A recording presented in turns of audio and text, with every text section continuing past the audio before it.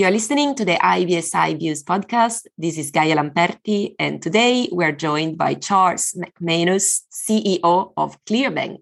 Hi, pleased to be here. Thank you. Our pleasure. Lovely. So today we are going to chat about the journey of ClearBank from the very beginning to the fastest growing tech company that it is today. Many of our listeners may know already, ClearBank was the UK's first clearing bank in more than 250 years. And while being the first in such a long time surely comes with great opportunities, Charles, what have been also some of the challenges, the up and downs of the journey so far? It's a great question. And like any startup moving to a scale up, it's a fantastic story. And I know others have written books. Perhaps I'll write one day. But to answer your question, if you like the boring parts right at the start, going back to 2016, where we had the idea, Nick Ogden, who founded WorldPay and others, had the original germ of an idea of essentially all the legacy banks that were providing clearing services. What if you had the latest cloud-native tech platform?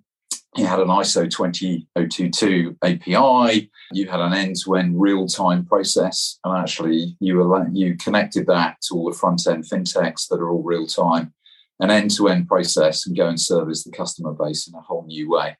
And that's the journey essentially we've been on. But in relation to embedded banking and clearing services, you need a banking license.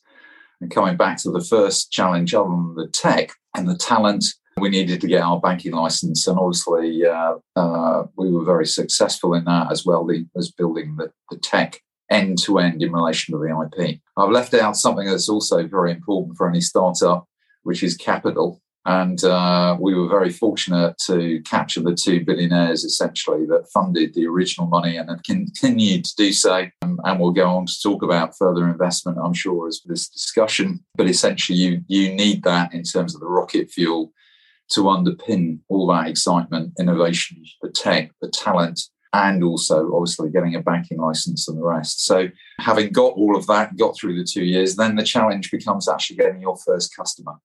And I remember very well with the team, they're very exciting. The first time there were those customers that were so desperate for change that wanted to be, if you like, the guinea pigs and would help us learn and iterate the solution. And we had some fantastic clients that actually did that with us. And of course, everything changes the moment you actually have a real live payment from the customer. And it's really from that success of the culture, the tech, the product, and with those original clients today, we have over 200 live financial institutions in relation to our platform, 362 employees from the original 7 or 8 of us. And I can go on with the various milestones. And so moving from that original concept and startup to now actually a successful proposition and scaling that in relation to the UK.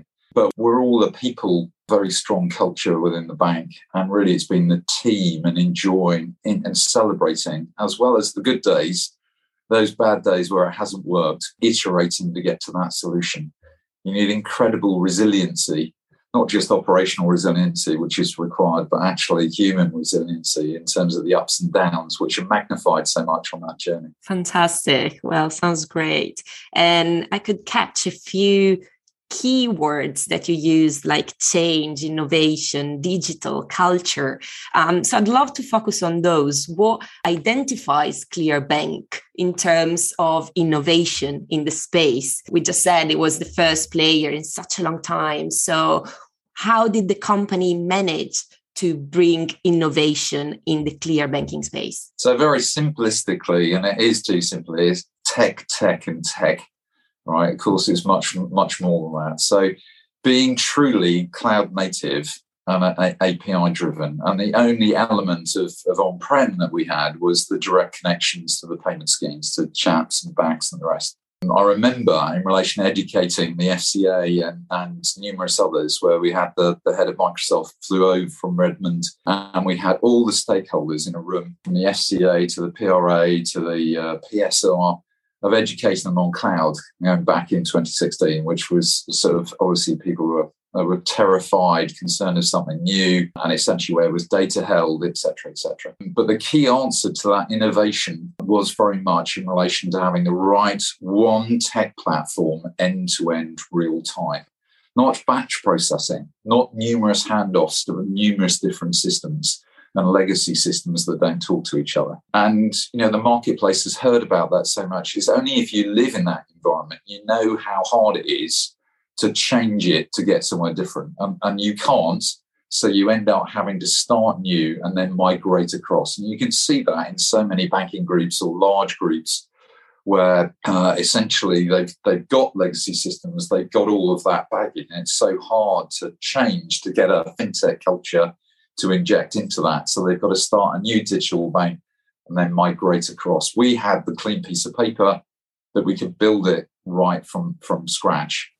And that's what's been so exciting in relation to innovation. And so in terms of the innovation aspects of not just real time and doing the clearing, but then add-on services that we're now doing in relation to confirmation of payee and request to pay is coming.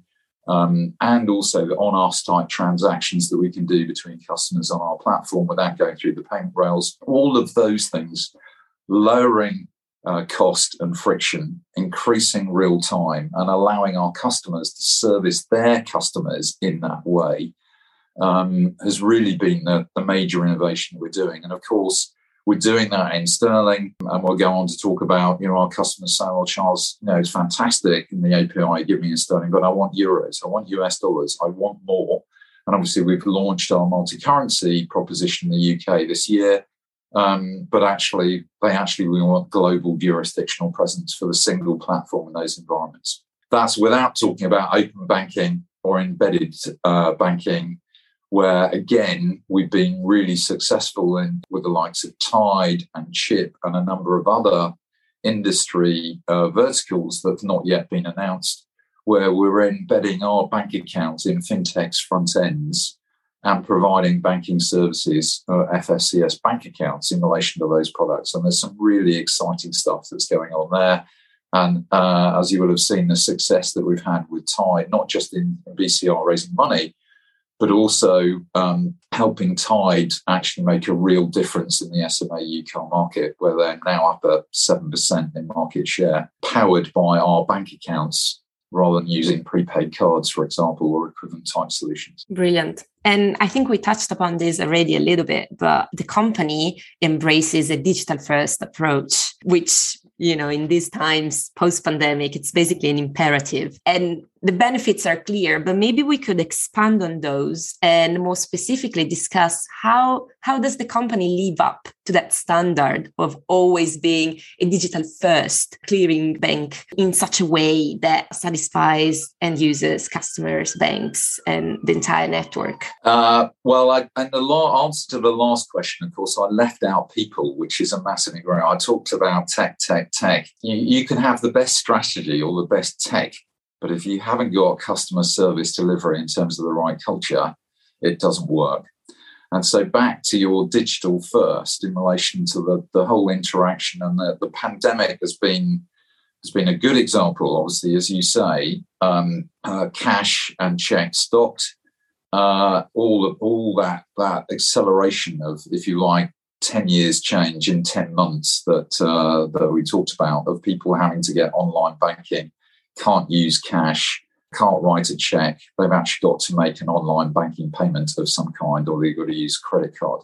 And so that gave us a big boost in terms of, because we are digital first and all our rails are real time, and we want to be the fastest, most efficient in terms of those channels, there was a natural flow of, we've actually got to use those channels now. We're forced to use those channels if we want our business to survive. And that brought us a whole new set of client base in relation to the regulated FIs, of authorised payment institutions, EMIs, credit unions, building societies, banks, in order to service their customers. Not only did they obviously had to get work at home and all their own internal challenges of servicing their customers, they also needed digital payment channels to be able to do that. And so we've used our tech platform that was built specifically for that, of cloud native and API and real-time first, no batch process is essentially end-to-end, each individual transaction being processed individually, elastically within the cloud as the volumes actually increase or reduce in terms of a very efficient, elastic way. And that's what cloud actually delivers, a massive difference in relation to being able to service at speed, high volumes, but also the operational resiliency and certainty of getting it right. It's not a batch process. It's not a manual data process across the API in relation to all of the data connections and the security that offers around payments, which has become obviously even more important in terms of cybersecurity and resiliency in the current environment and the geopolitical situation. That's what ClearBank's product is all about, in delivering that to our customers so they can focus on their front-end product excellence, knowing that we will supply them with the best we can in terms of payments, real-time, resiliency, uptime, all of those things that are actually critical in terms of consumers not being faced with being able to use their credit card and actually the system's gone down or they can't get cash out of an ATM or whatever it is. In today's market, that's just not acceptable in terms of customer delivery. Absolutely. And I love you started your answer with the people. And even before, you were talking about human resilience. So now we were looking at the customers. But if we have to look inwards in the company, you, Charles, have been there since the very beginning. You are the CEO since 2015.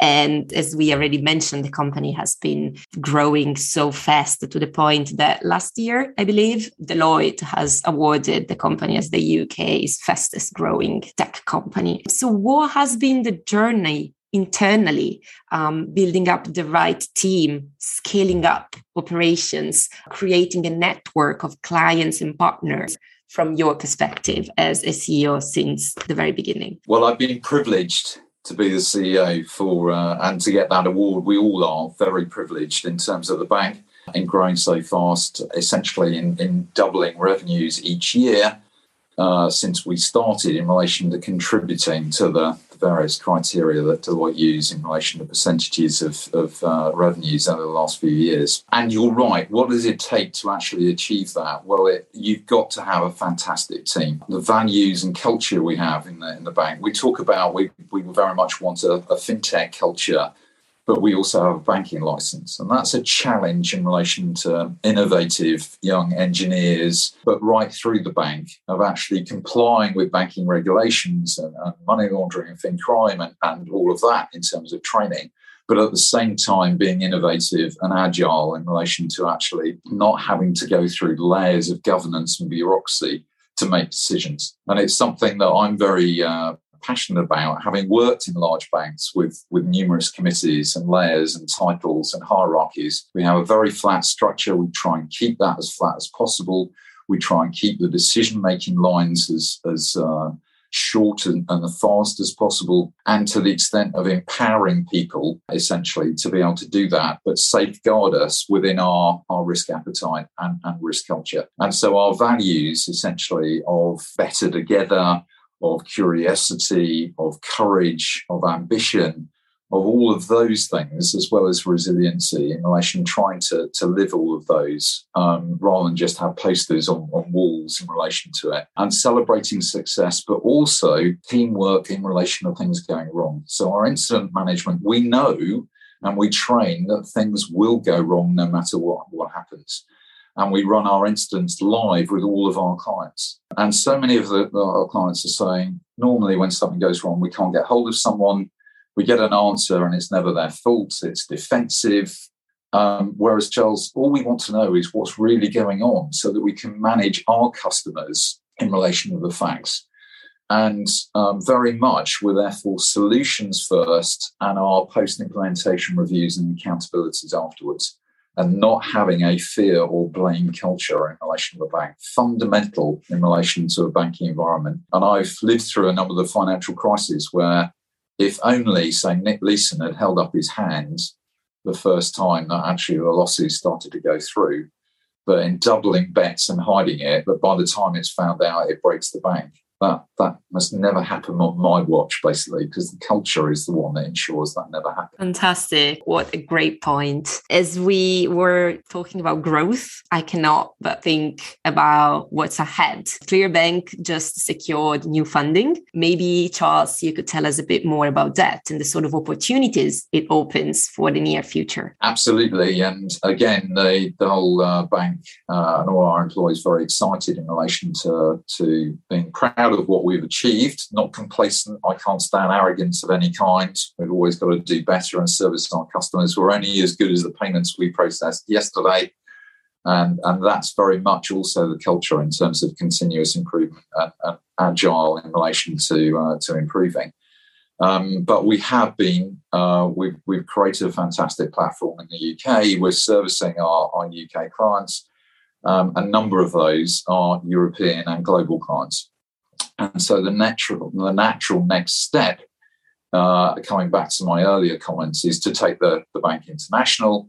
And we wanted to do that from a position of strength and validating our proposition within the UK. And our existing 2 billionaire shareholders have been fantastic in relation to funding the bank through that. And therefore, we've looked in relation to the capital, if you like, the rocket fuel to go to the next stage in terms of international expansion. We're so pleased to announce the Apax Digital investment, where they are a tier 1 global investor and have taken businesses global and know all of that in terms of supporting a fastest growing fintech such as ClearBank in doing that. And so the new 175 million announcement in terms of additional funding gives us that rocket fuel and expertise to go to Europe.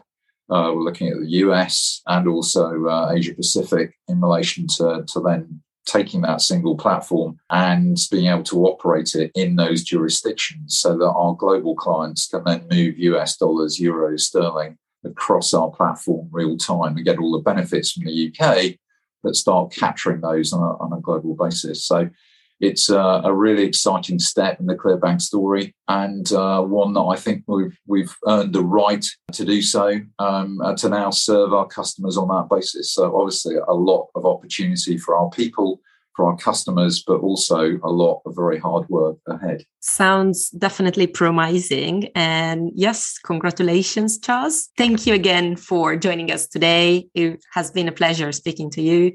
Charles McManus, CEO of ClearBank. A pleasure. Thank you very much.